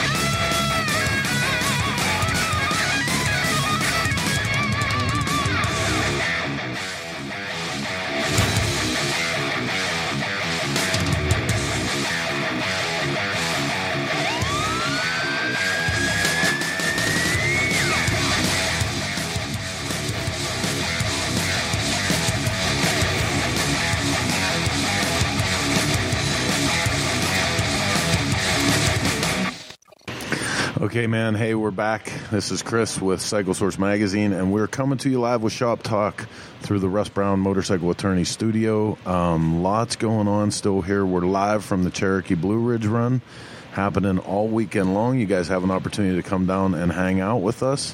I'm going to check in with Heather and see how things are going on social media. What's going on, Blondie? Carlos had pizza without us. Oh. I'm very disappointed. I want pizza and tacos and ice cream. I like tacos. Ashley Woodford is here. Roy Martin says, good show tonight. Ashley's going to yell at me for picking the wrong Drew. Let's see. Rich Petonia, Tom Kiefer was here. There were a lot of people here tonight. Right on. Well, we thank you guys for hanging out with us and spending your time. Every Sunday from now on. Every Sunday, 9 p.m. Except Eastern. Except this Sunday. Starting next Sunday. Every Sunday, 9 p.m. Eastern Standard Time, we're going to bring you another 90 to 120 minutes of all the bullshit we can fit. Some news, some entertainment, the whole deal. And moving on to the last segment of our hour, we got some cool people in the studio with us right now. I'm happy to introduce both Xavier Muriel, invited builder for the AMD show here this weekend, but you were also part of the Golden Bolt show. Yeah. So we were just lucky enough to talk to Kevin, organizer of the Golden Bolt show, and he was outlining the differences. Also in with us is the man himself, the chopper offender. Like Kevin was like, yeah, and how about this year it was a chopper? I said, hey Kevin, what the hell does that mean? Like, he did say the word chopper with a little bit of disdain. Yeah, in his yeah. voice. I'm like, it's okay that it was a chopper that won, Kevin, but the winner, Brian Butera Metal Works. Dude, congratulations. Thank you. Not that long ago, I had you on this show, and I said the big question for you after tearing the hole in the ass of the world with the red bike was, what are you going to do for number 2? How do you follow that up? Yeah, I remember talking to you on the last time I was on the show, and that was the big question. So that was the hardest part of building something, again, was following that up and that constant question. So taking it out to the Golden Bolt and doing what it did, that kind of solidified that I may have pulled it off. Now, for both of you guys, I just want to hear like firsthand account, because this was both of your first times at Golden Bolt. Yeah. Xavier, you had been to In Motion before, so you'd kind of been to a show of this kind of format, but take everybody through it and talk a little bit about what that environment's like. Oh man, I mean, right off the bat, we, Brian, myself, and Nick from MadPen had literally just come off the heels of Sturgis, so we were literally in Sturgis for 10 days doing everything out there, business related, and seeing all of our friends and hanging out at the brand new handmade lot, the builder's lot, which is going to be the best and baddest thing that's going to hit all of the events in the coming years. So we were literally just had dropped off our suitcases in our rooms prospectively, and then we turned right around from Sturgis, jumped in another car. Nick and Brian was kind enough to grab his truck and his trailer, pick up Nick, and then zoom through Austin, grab me, and we were on our way to LA, which I am no stranger to that drive. Driving from Austin, Texas to Hollywood is just such a pain in the ass, man. It's brutal, right? And I remember telling the guys at one point in time, Nick was actually driving, and I was like, hey man, we're almost in El Paso, and that's like halfway. And he was like, what do you mean it's halfway? I'm like, yeah, bro, Texas is a big ass state, homeboy. And I mean, it was an experience. Brian hit it on the head way before we even got into the truck, which was, it was all about the experience of just 3 dudes, a truck, a trailer, 3 bikes, and just going. And having lived in LA for a number of years and ridden there, and not only one of my own death traps, but riding choppers through there, I knew exactly what riding in downtown LA and then getting to Hollywood was going to be like. And I was kind of freaked out, to be honest, because it can be really intimidating because people don't give a hoot, man. They cut lanes, they split lanes, they're doing 45 in between standing traffic, and they just don't care. And here you've got guys, that we're really proud of the machines that we've labored over for months. So that was kind of crazy, but like the whole intensity of getting there and meeting the commitment, and then figuring out where we were going to hang our hats, and then we had some time off the day before the actual check-in Wednesday, and I knew exactly where to go. We pulled the bikes out, did some stuff to them, and just kind of waited for that day, which was the actual ride. And like you had mentioned earlier, I mean, we've both done that ride in the In Motion show, which is a really awesome thing because it's not just about pulling the bike out of the trailer anymore and sticking it in its spot and going, hey, this is it. You know, you got to ride these things, you know, and they got to leak oil or they got to break down or you got to do whatever you got to do to get them back. And, you know, I was really, really grateful that I got to ride along these guys as well as everybody else was there. You know, there was a lot of our old friends were there. I got to meet people that I've heard about and have heard about me, but have never met face to face. So that was a really cool thing. And just to be back in LA again, riding my machine and then looking over and seeing Brian on Hollywood Boulevard next to me and Nick and, you know, Rick Bray. I mean, at the end of the day, when it was all said and done, walking away from that with an experience of like, wow, we actually did that. Yeah, we rode our choppers into that show, and I couldn't have been more proud of the company that I was with, and just, you know, be able to like put my head down that night and go, man, that was a really, really, really awesome experience. And that's something that nobody can ever take away from me, you know, from the sunsets that we saw on the drive, like going, wow, this is insane. Being on top of like a huge mountain in New Mexico overlooking the valley where there was a sunshine on one side and a huge rainstorm on the other. And we were like... Pictures can't ever get no, it. And I tried. And, you don't get it being there. Yeah, and it was really cool. And then just like getting there, meeting everybody, checking in, and seeing the arsenal, and I use the word arsenal, of motorcycles that were represented was pretty, it was intimidating, but it was also really invigorating and inspiring, you know. Brian, you also had the experience from In Motion show and the stresses of, because everybody thinks, man, like when you say, okay, well, everybody's going to show up for this show and everyone has to ride the bikes, everybody thinks, well, okay, you know, everybody rides a bike, you know, no big deal, until you start thinking like, okay, what was that? Yeah. What? Yeah. Did my bike just? Yeah. Am I running out of gas? Am I running out? Oh, yeah. And let me tell you, Brian and I could tell you some stories about that shakedown ride, you know. And you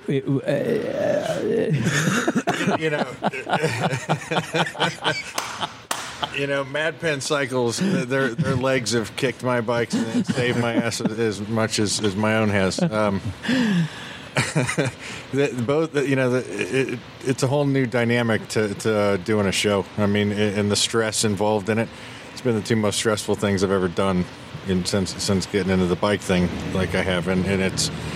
But there's nothing more gratifying when you finish than something you built and you just rode through, whether it be Galveston or LA.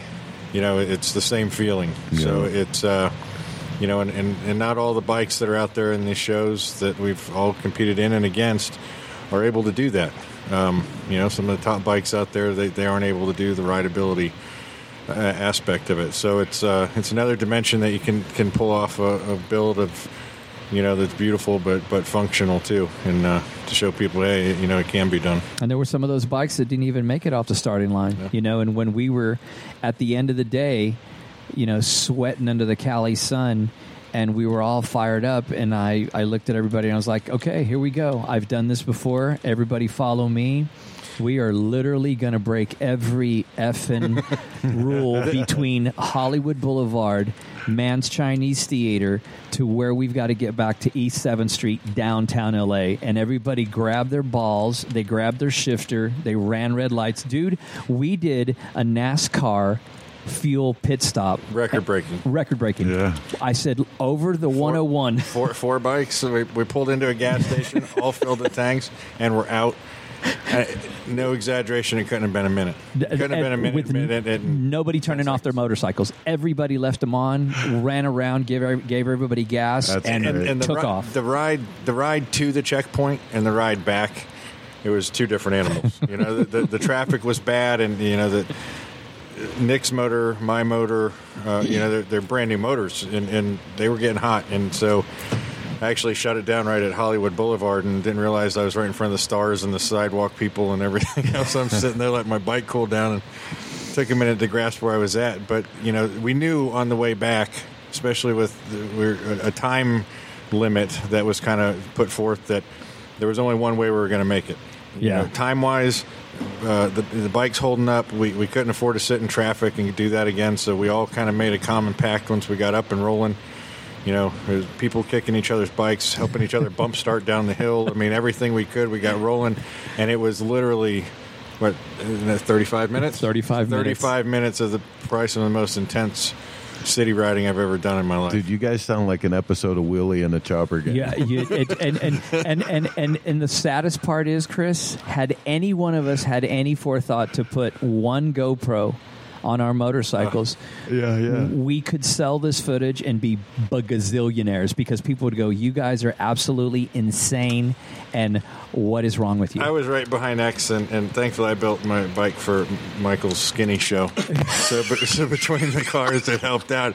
But I was watching X, and I made the bars on his bike, and I saw the mirrors, and I said, oh, he's not going to make it. He said, oh, God, he's not going to make it. And he twists and turns. It was pretty cool to sit behind him and watch too. It was, and every time we would slow down, I would look back in my mirror, and Brian was right behind me, and then Nick, and then Rick, and I was like, okay, every light we'd all kind of come back and forth. They were just trading spots. It was like they were like tag teaming each other and going back into the ring, and we'd get to a stoplight, and then I would just wave my hand, and everybody would nod off to each other, and everybody would be like, woo, woo, woo, run the red light. And then, I mean, there was a couple of times where car stopped in the middle of an intersection more than once. There's some people at dinner table talks about the assholes on bikes running through. Oh yeah, choppers running through LA a couple weeks ago. So at any point, Brian, did you just want to tap out? I'm out. I can't do this. At the checkpoint, I probably came close. At the checkpoint, I kicked that thing. I mean, I had a bruise on the inside of my leg that was just, my knees were shot. I kicked that thing for days trying to get this thing running and everything worked out. That time frame that we had in between Sturgis that was so short, and then for LA that X talked about, my whole time was spent day and night trying to get this thing dialed in right. And with some help of some people, Eric with F&A and Jason Speed Metal built one in town, we got it pretty close. And again, X kind of spoke quick of it, but it was a pretty important morning. He found a parking lot where we tuned the bikes and got everything dialed in and corrected some stuff that I needed to do, and we all got kind of up to speed. And so at the checkpoint to where, it was just kicking, and the bike runs good, but that new motor is really ornery to start. So, again, Nick with Mad Pen, I love him like a brother. We've traveled the country together. We've been all over, and when I had to take a break, he jumped in. And he went to kicking it, and he did it more than once for me. So, thanks to him, if there was any idea of quitting or self-doubt, as a friend, he was right there to help keep that from happening. And he got right back. I mean, because he broke down, and we waited for him, and he came back with a fixed motor via hockey tape. And a rocker shaft nut that literally fell off on the ground. He broke down in front of a chopper shop on Hollywood Boulevard. In front of a chopper shop. And, I mean, he made it there. And then when one bike wasn't firing, another one wasn't firing. And the thing was that when we got them all fired, I was like, okay. And Nick was like, just go. And I was like, no. We're not leaving anybody. We're all getting back together. And when they were all fired up, everybody had their idles a little higher so they wouldn't die. And just literally, we're like, and I was like, go, just shift, go, don't stop. And man, when we pulled on to 7th, we made it that whole time, and I almost wrecked turning onto 7th Street. That was the one time I almost wrecked because of the jerk off in front of me. But literally, when we pulled on to 7th and we all parked, and we got to bring the bikes back inside and just kind of set them down, everybody just kind of looked at each other, and we were like, oh, okay, that just happened. I think everybody had a big expectation of finishing. If we all finished, which we did, and coming back and partying and being on top of and it was such an adrenaline dump, and it was so stressful and physically and everything exhausting. Yeah. I mean, a 25-mile ride ended up being a 3-hour plus ordeal. So it's a 3-hour tour. Yeah, and that was the fast track on the way back. So listen, man, I got to tell you this part of it though. This is what I love, because you know, because of my brother here, I watch out for him, and I watch what he's doing all the time. So I'm watching you guys, and I'm watching you go through all this stuff, and I'm watching that. And incidental to the fact that you guys are all going out there with big swinging dicks to go get that money, and incidental to that is you had the trip of your lifetime. Mm-hmm. You made a pact between a couple of guys that you will never lose. You will be old men and unable to ride motorcycles, and you will still have a bond with the guys that you did this thing with. That's the cool shit. Yep. That's the cool shit. The check, I mean, listen, all due respect, you got the check, so you're going to say, the check is pretty cool, too. For the rest of the guys, the checks, yeah. You know, but that thing there, man, if we could find a way for people to understand that thing, we wouldn't have a hard time getting people on motorcycles. No, we wouldn't. We wouldn't. You know what I mean? I can't. It was such a show. I had no idea of winning that. I mean, the level of engineering and stuff that was going on in that room, and I had already felt that the event was over. You know, it was done. Whoever won, and we already did our thing. I mean, like you said, the bond we built. These guys are some of the best friends I have. You know, and I've built that through motorcycles, and that's it's a pretty amazing thing, and that's what makes it all worthwhile. I mean, everybody's going to win, everybody's going to lose, everybody that comes with it. And listen, I mean, at the foundation of it, like, you know, most of my life, I've just got to the point where I can assemble something with. And I still have problems with the shit that I put together. But when I was young, I rode any sketchy piece of shit I could get together. You know, and the sketchier the better. I was like, good. You afraid to ride it? I'll ride it. Stealing it. Well, yeah, exactly. You know? We don't have brakes? Okay, cool. I got brand new shoes. Let's go. I would have older guys tell me, hey, yeah, it's cool, man. Love your chopper. Why don't you bring it in here for a minute? Let's make sure you're not going to die on it.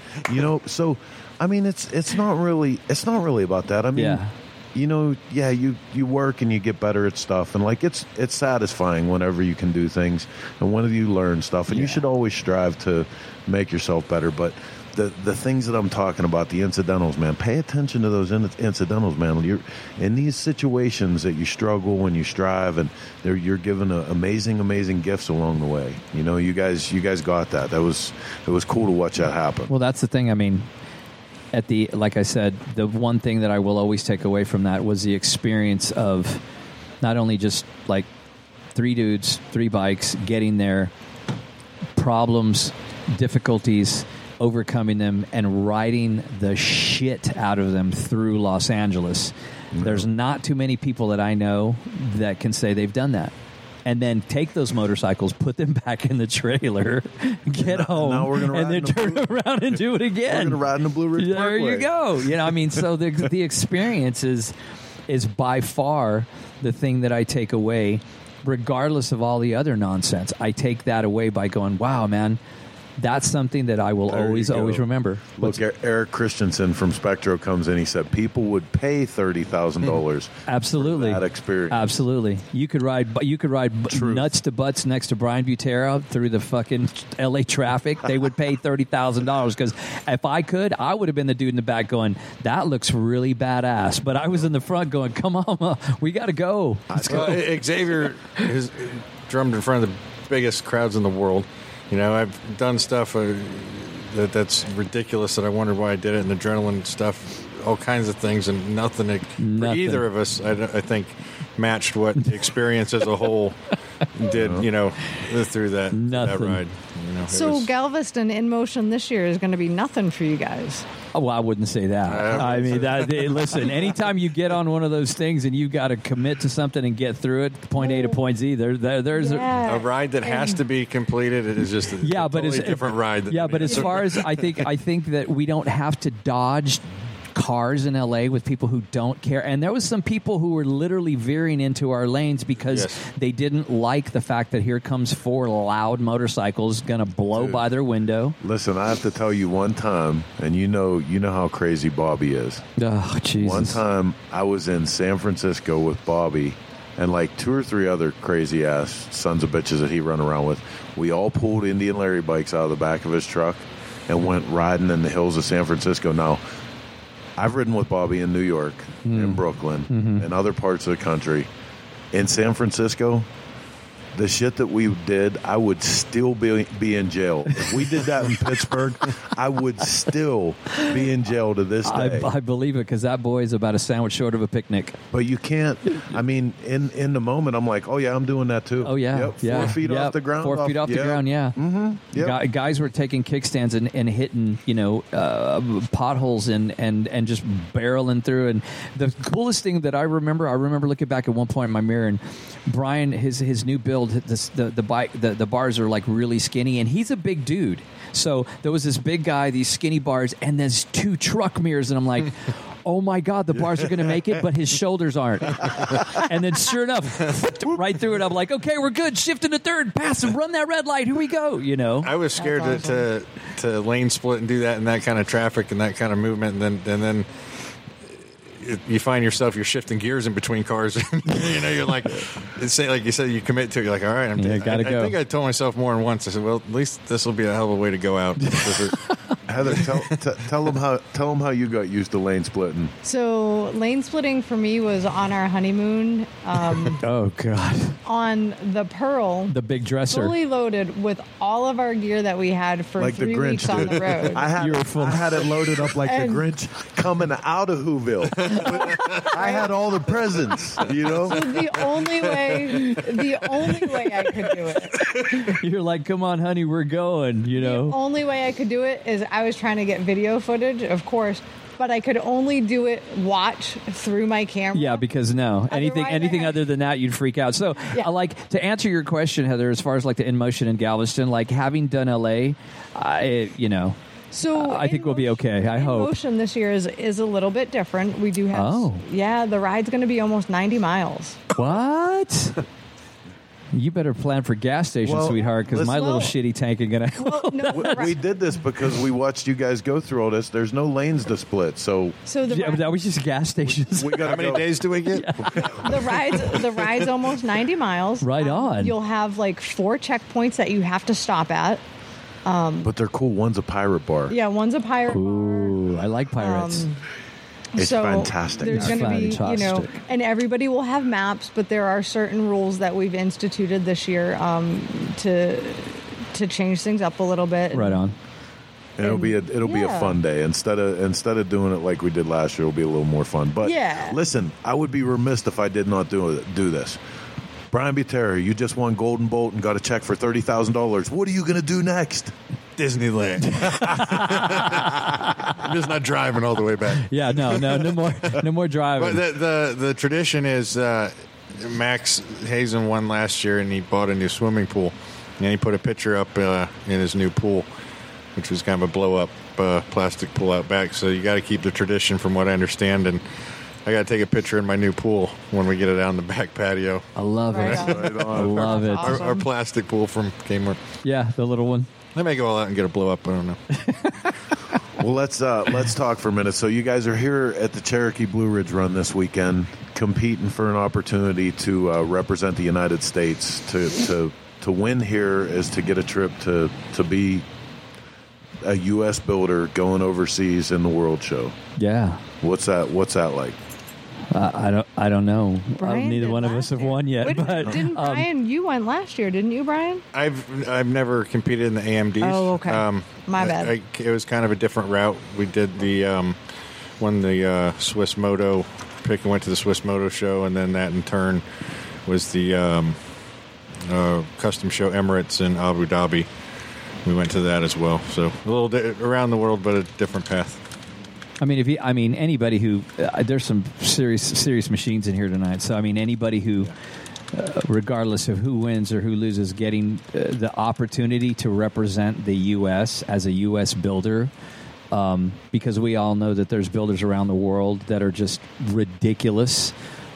Is a super huge honor in itself, and you can stop there. Whether or not it leads to anything else, just being able to represent the United States of America as a U.S. builder is a huge thing, And I think whoever wins is going to be absolutely, super lucky, man. Because that's just not a title that you throw around. Anytime you can take your work to a world platform, in anything you do. It's a pretty amazing feat. Yeah. Mm-hmm. Too bad we're not going to Japan. I'm big in Japan, you know. Just kidding. It's a joke. So yeah, it'll be cool, man. And there's like I said, there's some badass machines here. So yeah, there really are. You know, it's a good crowd. You can always judge it by the company. So. Well, listen, I appreciate both you guys coming by tonight. Xavier, tell everybody where to keep up with you and Providence Cycle. Providence Cycle Works with an X.com, and a couple of more events throughout the year here. Doing the Bill Dodge Invitational. Brian's going to be there as well. And then we're doing the In Motion Cycle Source show in Galveston in November. Brian's going to be there as well. So it's kind of like being on tour. It's like a festival tour. It's the same band, the same bands. It's pretty rad. I was going to bust you on that when you said, came back to the room, put our bags down, and we're out again. And I was like, no. Yeah, no. You had to actually go home. Yeah, I had to go home. Your stuff away. Yeah, and it's different now because I don't have a bus driver or a tech or a tour manager. It's all me. And I was driving here, and I'm like, why the hell am I in my truck again for 16 hours? And I go, oh, yeah, Brian's doing the same thing coming the other direction. What am I doing? Yeah. That tour bus doesn't look so bad. But, I mean, listen, I don't want to hear you bitch. Between this stop on the tour and the last stop on the tour, I changed the turbo in my truck. So. Which I saw, which was badass, dude. Like, now you know how to do a turbo. I was like, I would have never done that. I said, hey, just give me the bill. Let me pay the bill. So yeah, that's my website, and I've got some other stuff that I'm working on as far as a new merch line coming out, et cetera, et cetera, et cetera. But for right now, man, I'm here. I'm enjoying this right here, right now, because I don't know about the future, and I don't want to know anymore. Groovy. Brian, what's up with you? What's next? What are you going to do for number 3 now? Earlier, Kevin was saying that he caught you in conversation saying something about you really want to go after something different. Yeah, I want to incorporate more, I think, push myself in an engineering side a little more. So whether that's a different style or incorporating something I haven't done before, I always want to push myself, so hopefully that, keeps my builds fresh and something different. But being at the Golden Bolt really inspired me on the side of engineering and what those guys are doing. So if I can kind of maybe figure out a way to blend the two, that's where I'm at, with kind of keep the chopper roots, but some engineering stuff that those other guys can appreciate maybe a little more than the simplicity of what we normally do. Right on. Well, listen, it was great talking to both you guys. I really appreciate it. Our pleasure, man. Yeah, thanks for having me. We're so lucky that we're all hanging out here again for a great weekend. It looks like the weather's going to be great. We're going to be doing some riding and stuff here. Look forward to seeing what's happening, man. I mean, Saturday, we're going to know what's up. We're going to know who's going to Worlds. There's a lot of flash over there, and somebody's, somebody gets to, have a big smile, and somebody gets to go home and go back to the drawing board. Yeah, buddy. But that's all right. Win or lose, man. I mean, we're here now. Doesn't matter. Right on. All right, fellas. Well, thank you. Everyone at home, we're going to go through some events real quick here and probably let you loose for the night. On Saturday here, along with the Pirowitz Paint Show, we'll be doing a ride-in custom bike show at the Cherokee Blue Ridge Run. Lots of great prizes from all our sponsors that you see on the screen right there. Don't forget these events coming up in short order. Willie's Chopper Time during Biketoberfest. We've been talking about it for weeks and weeks now, but the Tennessee Motorcycle Music Revival with the Bill Dodge BC Moto Invitational. Also, what is this? We're short time on this, but the York Bike Week event with Fuel, and we're doing a show out there with Kiefer. It's going to be short time till we're in on that. A few hometown events that we wanted to get on your radar, man. For us, there's a show in Pittsburgh coming up, Glory Days. Yeah, it looks like they're putting together a really great show. Really, and man, at Cary Furnace, I wanted to do an event at this place. I'm so jealous that these guys got this thing together because it's a beautiful, beautiful site for an event. We'll definitely be at that one way or another. Kiefer's thing, Willie's thing, I think I got it all. Right let's talk about this for 1 second. You guys want to check out a free copy of Cycle Source magazine?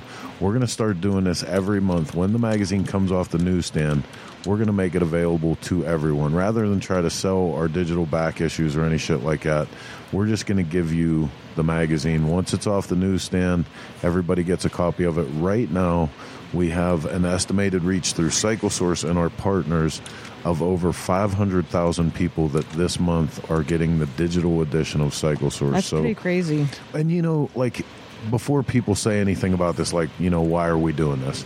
You know, there's so much good content that goes through this magazine. We already take every single story that ends up in the magazine and recycle it through our blog and through social media and everything, but we just want to expand into every channel that we can to possibly get all of those stories and all those great photos out. So we're doing the most with it that we can, and we're going to push it a little bit further this year. Yeah, we're going to try. We're going to give it a go, and hopefully people dig it. And, you know, the digital issue, it's definitely not the same as having that magazine and being able to turn those pages in your hand. But it's going to come complete with hyperlinks, and if there's video to go along with an article, that will be there as well. So you can it's share, going to have some really like, cool if you see assets. a cool story on it, you can share it right out of it. So should be pretty cool, man. Did we lose Mark? Mark, you going to come close the show out with us or what? I want one more time. I want to thank our friends and sponsors over at Russ Brown. We're bringing Shop Talk to you live through the courtesy of the Russ Brown Motorcycle Attorney Studio every Sunday, starting next Sunday at 9 p.m. Sunday's our new day. We're going to stick with that one for a while and see how it goes. Looks like the numbers are stronger, and the public poll on that says that that's the day we should be doing it. Definitely Sundays. So does that mean we're going to skip next Thursday and do Sunday? Yes. Okay. Yep. Perfect. So that will be, just for all you fine folks that are still watching, our next show is going to be on Sunday the 15th at 9 p.m. Eastern. Real quick, I would like to remind everybody, for the rest of this weekend, we're doing a full complement of Grease and Gears Garage here. We have some of the coolest shit lined up for the stage here at the Cherokee Blue Ridge Run.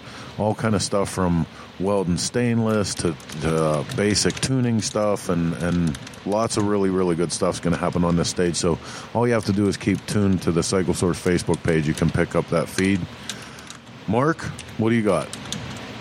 We get like a whole week off. I'm sorry. So we get like a whole week off. For this? Yeah. I have other shit that we're going to do. I quit. I've quit like 3 times today. Right on, man. Can't quit. Can't quit. This is too good. We're lucky we get to do this stuff. I'm sort of excited to do a little Grease and Gears here. Yep. I didn't really get to do a lot in Sturgis. We do too much running in Sturgis. We do want to send out our best wishes to our usual suspect, man on the stage for Grease and Gears, Pat Jansen. He's old burn ear. Yeah, he had an injury to his ear, and he's going to be under the knife here, so he won't tomorrow, be with us this weekend. So everybody send some healing thoughts and good vibes to Mr. Jansen. Next time you ask him a question, he says, "What?" He might not be kidding. What? Yeah. What? So. All right, man. Well, listen, thank you guys again for letting us into your headspace and into your home. We will be, within the next week here, getting all of the podcast side of this updated. We'll get back on track with that. We got a little hitch in our giddy up that we had to get over with that, but we're pretty good now. So right on. So back into it. Sunday, September 15th at 9 p.m. Eastern. Damn, we'll be coming to you live. I have an engagement that night. Same chopper time. Same chopper channel. See ya.